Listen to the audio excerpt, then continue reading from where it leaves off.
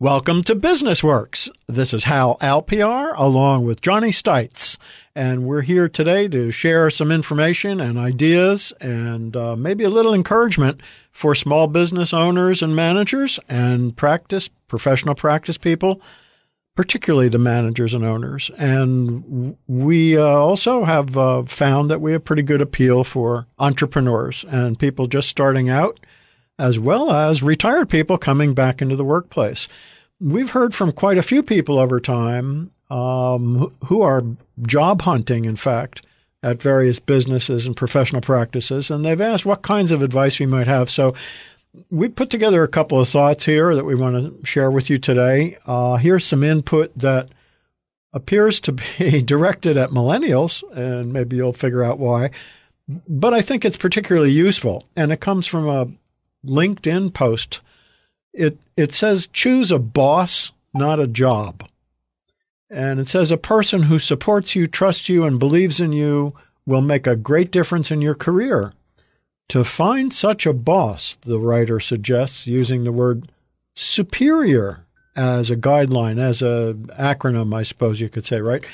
And he takes each letter of the word superior and says that you need to find a boss who is supporting, the U is understanding, P for protective, E for empowering, R for respectful, I for inspiring, O for open-minded, and R for reassuring. And I might suggest that the same little guideline probably applies in an even stronger way to finding and hiring the right employees. In other words, choose a person, not an employee. A person who acts and speaks supportively and respectfully toward you, the boss, and toward the tasks and the responsibilities you describe, and toward your customers, that's really what counts. It's somebody who asks what you consider to be reasonable questions, but takes you at your word, and who gives the impression that she or he supports your words and actions and your stated goals and purposes, and who also demonstrates the ability to think for her or himself. I know Johnny's sitting here thinking for himself, when's he ever going to stop talking? So I will. And if you want to just chime in, John, with how do we add up these attributes? What's the value? Maybe talk a little bit about how this applied in your business experience. Well, good day to you, Hal. I'm glad to be here. I was just thinking as you were recounting that LinkedIn article, there's another word I think that comes in when you start to look for a job, and that is, what is the culture of the job? What kind of culture does this company have? Because sometimes if you move yourself into a culture, the boss may be great, but the politics of the position, the politics of the company, the way people are treated by other employees may be a win or lose depending upon how that treatment is. So how would you describe culture as it applies in this situation? Well, the culture is only important as to how it relates to you personally. So you want to find a culture that you would be comfortable in. You meaning the boss? Meaning the employee. Okay. For instance, if I applied at a place of business and every other word that came out of the people who worked there's mouth was a four-letter word, it would make me really uncomfortable. Not that I'm better than them, but it's not the culture I'm used to being a part of. And I think it would be better for me to find one that had a lot of the same value structure that I have. And I can't go into a company that has one culture and start dictating how they're supposed to change to fit me. Once I'm there for a while, I might get influence it, but in the beginning, it would be exceedingly difficult for me to make a change in a culture of a new company that I've just joined. So that makes sense? Yes, it does. And from the boss's perspective, how does one go about establishing a culture for their business? If it's a new business or if it's an old business, what are some of the ingredients there? I mean, how do they do that so it attracts the kind of people they want? That's a great question. The very first thing you have to do is you have to come up with what is your core values as a company, because those core values are going to define your culture in large respect. Can you give me a couple of examples? Maybe we can. Well, here's what I did, and it affected the way I advertised. When I first started in construction, I wanted to be a big, well-known company. I found out that that's really not important. What is important is that I recognize that I'm in a small town, and relatively I might be a large company compared to many, but I'm still pretty small compared to others. So don't make it about being big or small, make it about being excellent. And so I wanted to find people who wanted to live in a small town. Excuse me, what I'm hearing you also say is don't make your culture be about necessarily your goals or where you imagine yourself being, but rather where you are right now. I think so. Your core values are those things that are not going to change no matter what size you are and no matter how old you are. You see companies in the book Built to Last by Collins and Porras who have been around for 150 or 200 years. They've had the same core values they did when they started. Their founding entrepreneurs established. I think it's important that as people joining companies, we look intently at what their core values are, what is their core focus, what kind of business are they going after. For instance, if I wanted to go with a construction company, which is an industry I was in for 45 years, I would not feel as comfortable with going with a company that just emphasized low price, because I would realize that that's all you're emphasizing, you're going to cost an owner in the long run because you usually get what you pay for, and not many companies will give you more than you pay for. And so you want to find a company that's going to fit your goals. I wanted to always try to give more than I received. If my contract was for $100,000, I tried the best of my ability to find something that wasn't in the contract that I could give to the owner without breaking the bank, but would also excite them that I wasn't just penny pinching them and trying to make as much money off of them as I could. There seems to be, when people start a business, there's a different attitude about what you charge than it is when you've been in business for a while. And I think that when you've been in business for a while, you're afraid of charging more. You're afraid of raising your prices because you think you may going to lose customers. And that's an interesting kind of juxtaposition with what you're talking about. And then the other part is if you're starting a business, you tend to be a little timid about putting your price where it maybe should be. So we're really kind of talking about people's attitudes and personalities, and this is how this all adds up to the culture aspect, I think, from what I understand you to be saying. I'll tell you also that it isn't much different in a lot of other businesses I've been involved with, not just construction. So, in fact, there are some cases I could cite in healthcare where price differentials exist. So, anyway, we're going to take a quick break here and come back, so stay with us. Welcome back to Business Works. This is Hal Alpiar, and along with Johnny Stites. We've been talking about business culture, about how a boss or an employee should look on a particular job situation. And so we talked about some of the new kinds of businesses, the old ones, and one of the things we just were talking about off the mic here was when you have a new business, you have a tendency to be worried about charging too much for something, particularly if you're coming into a competitive market. And then, two, is if you've been in business for a while, you may be particularly timid about raising your prices for fear of losing your customers. And I wonder if, Johnny, you could address one or those, maybe both those thoughts as you've experienced.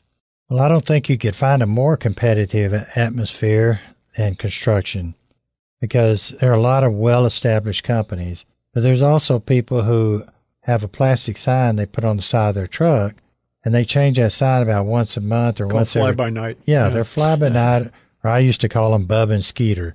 And not in an effort to be disrespectful to men who are working with their hands and being successful, but people who don't do what they say. They don't come when they tell you they will. They don't do the work they promise to do. Sounds like a politician. Well, they'd be good politicians with those. There are a lot of similarities. That's right. Well, we won't get onto that today, but so I think what I learned was have a clear understanding of what your values are as an owner and what culture those values can build within your organization, and then find people who want to be a part of that kind of an organization. I was talking to a former employee just today, and he was recounting how that every time we deviated from our culture, that is, having people who are residing in Cookeville who wanted to be in a small town, who wanted to work for a smaller construction company. Every time we deviated and let somebody say, well, I'll just domicile in Nashville or Clarksville or Knoxville, and then I'll be a part of the company. Not one time did that ever work, because that's not who we were. That's not to say people can't have residences other places than the headquarters, but in our culture, it didn't work because of the way we ran the company and because of the kind of people that we attracted. It was all about relationships, both within the company and outside the company, and that's why we had our motto, we build relationships. So as a boss, when you're looking for employees, you want people who take you at your word, who seem respectful, but also who agree with the direction and the flow of your business, and that they demonstrate the ability to think for themselves. And so that's looking for an employee, and employees need to look for bosses that kind of fit that same type of description in a sense. Well, there'd be some people who'd be absolutely perfectly at ease with working for a company where every word was a four-letter word. They just would live and thrive in that environment. That was not me. And so I look for people who were more comfortable and a culture that I could be comfortable with. Therefore, we immediately have a synergy that we could work together well and be effective as a team. Because the more effective that team could be, the better we could perform for the owner. I remember a part-time job I had that kind of plays on that point, and it was I had a boss who had a habit of being either sarcastic or disrespectful or overall kind of judgmental about every customer. As they left the business, he would make some comment, some negative thing about that person. And I couldn't take it. After a couple of weeks of that, I said, I'm sorry. And I moved somewhere else for less pay. These are part-time jobs when I was in school, but I remember them. That always stuck in my head, why this person was so judgmental about customers. Right. They were the lifeblood of the business, basically. And I know sometimes it sounds kind of hallmarkish, if you will, to talk about core values. People in many companies don't even have core values. They don't understand the value of them. Can you give an example maybe of what that means? So if somebody's just starting out now and they haven't heard that term. So core values are those values that you're going to hold intrinsic to yourself and that you want your company to emulate. So, for instance, in our company, one of our core values was honesty. There was absolutely no equivocation in that. That's not to say we didn't make mistakes, but there were honest mistakes. We made them trying to do the right thing or do the best we could, and therefore there was never a question about whether we were going to make it right. This would be things like teamwork attitude, that sort of thing too, right? Yeah, it would. And nobody can say what your core value should be, but just making yourself sit down. I remember you said, I thought with great wisdom one time, that if you will take a pen and put it in your hand and write down what you're thinking, there's just something different about writing it down than there is about just speaking it. Yeah, and also it's quite different from what you punch into a keyboard, and there's a physiological difference of a thought in your mind going through your body, through your neck, into your arms, into your hands, into a pen and onto a piece of paper. It's much different than if you go into a keyboard and it becomes an electronic entry. When you've actually written it and moved your hand to get the words out and put them down someplace, there's much more of a commitment. You remember it longer. There are a lot of more positive attributes to doing that than to punching them into your cell phone or your calendar or whatever. Hal, I bet you there's some youngsters out there saying these two old guys are not even connected with reality. Well, it's true. Unfortunately for them, it is true. And there are many instances that could show that, old or not, doesn't much matter. It's a reality at this point. And there are lots of examples. But I remember Stonewall Jackson. His name was really Jonathan J. Jackson. And he was one of the Confederate generals in the Civil War. Well, he had a list of values that he as a man wanted to live by. And when you have those lists like that, you don't get swept away by the mob mentality or by the shiny stuff, as we might say. So when the South passed a law that said you cannot give blacks education, you cannot teach them how to read, he just ignored it because it was not in his best interest. So he taught Sunday school class and taught the black children that he had access to how to read. And he did that because he had a set of core values, and no one except the Lord in heaven was going to change those. And so that's the advantage of having core values that you think are really, really important. And I might just add that we're talking about open-mindedness, really, toward employees and customers and vendors and everyone that deals with you. And that kind of positive attitude and receptivity is seen by everyone and talked about by everyone. So we're going to take a quick break here, and we'll be back with you in a minute. Don't go away. Welcome back to Business Works. This is Hal and Johnny, and we've been talking about attitudes, open-mindedness, core values, all those good kinds of things that are very hard to describe, but we've been able to give some good examples, I think. Open-mindedness toward employees and customers and vendors alike will be seen by them and by others as receptivity and a positive attitude. And Johnny's going through his books during the break, of course. So tell me about positive attitude, Johnny, because you said that's not really a core value. A core value is something that you can hold in your heart and mind. And a positive attitude is certainly a mind thing, but it doesn't. It's a reflection of that. It does. It's more of a reflection of a core value than it is the value itself. I was just looking at some examples here. Continually strives for perfection. That drives a certain kind of action, doesn't it? Does the right thing.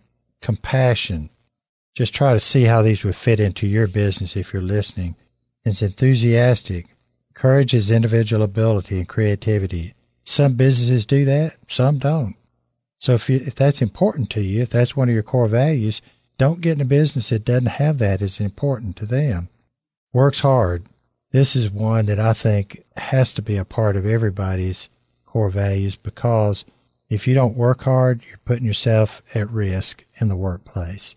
Well, that's true. And even beyond that, the core values and the qualities we're talking about are really what give birth to repetitive sales. I mean, it's what puts that in motion. People come back when you evidence these things. That's exactly right. Yeah, and one of the most important things I've always felt is, because I don't see businesses doing this as much as they need to. Are you, for example, treating delivery people and cleaning people and charity solicitors the same way that you would treat business or practice prospects? In other words, are you treating everybody the same? Are you being as receptive and positive and helpful to everyone? Doesn't matter what they do when they come to the door, when they come in the store, when they come to your place of business. Does it matter if they're delivering a parcel or they're delivering mail or they're delivering a message of some kind, or if they're there to clean the bathroom? You don't need to treat them differently. I think this is part of this distinction that we've come to make over ages of time is not a healthy one, and it is something I see often, that people do get treated differently depending on where they're coming from. Integrity, as I've always said and I've often defined, is doing the right thing even when no one else is around to notice it. And I think that if that's an overriding guideline, if we could call it, that integrity is dealing with other people the same and in a positive manner, regardless of who they are, regardless of why they're there, it doesn't hurt. And you never know who else they may bring in your door and do business with you. I'm sure, Johnny, you've had examples of people who were customers. You treated them right, and they not only came back, but they brought other people in from their family or friend circles. And I always said, in business particularly, what goes around comes around, and that can be in a bad way or a good way. And you never know how things are going to connect up and give you the opportunity of a lifetime just because of the way you dealt with somebody that you never thought they'd be able to help you, ever. So if we take these things that we're talking about right now, and then how do you put them out to the world There are some terrific social media sites that most of you who are listening probably are aware of. There may be some you're not. But if you're not aware of all of them, then it's worth maybe doing a little, Googling to find out about them, because you may find that there is a particular social media site that really caters to your particular business or your particular kind of customers. You start with your own website and really sit back and be objective and decide if it really does capture and attract the kinds of people that you want for customers, your customer base. Most of us have a defined area that we would seek out. LinkedIn certainly is a site that provides more business-related contacts and opportunities than most others, and particularly because it's worldwide. Twitter, I found LinkedIn to be a good one for business. Yeah. I use it, and it allows you to address the people you want to reach, like business owners or CEOs or entrepreneurs, and that, to me, is an excellent resource for business. Alignable is a local business site that is developed for helping businesses down the street to be in touch with other businesses down the next street and that sort of thing. Referral Key seems to me to be regional and has, if you went on there in central Tennessee, you would find people from all over the country, but the bulk of them that would be gravitating toward you would be from between Nashville and Knoxville, for example. So, that's not a bad place to be. Yelp for business, Facebook. Facebook, by the way, is really a vehicle that if you're going to use it for your business, you have to have someone in your business, or you yourself have to monitor it every day, because it's so open that it invites people to use language that you don't particularly want associated with your business interests or yourself. Or it invites people to use videos and pictures in the same fashion. Things you maybe just don't want, that are private, that you don't particularly want to have tied in with your business approach and the things you have to sell. We have pluses and minuses for each. You have to weigh these things for yourself. Remember that 80% of online users pay no attention whatsoever to online advertising. Isn't that an interesting thought?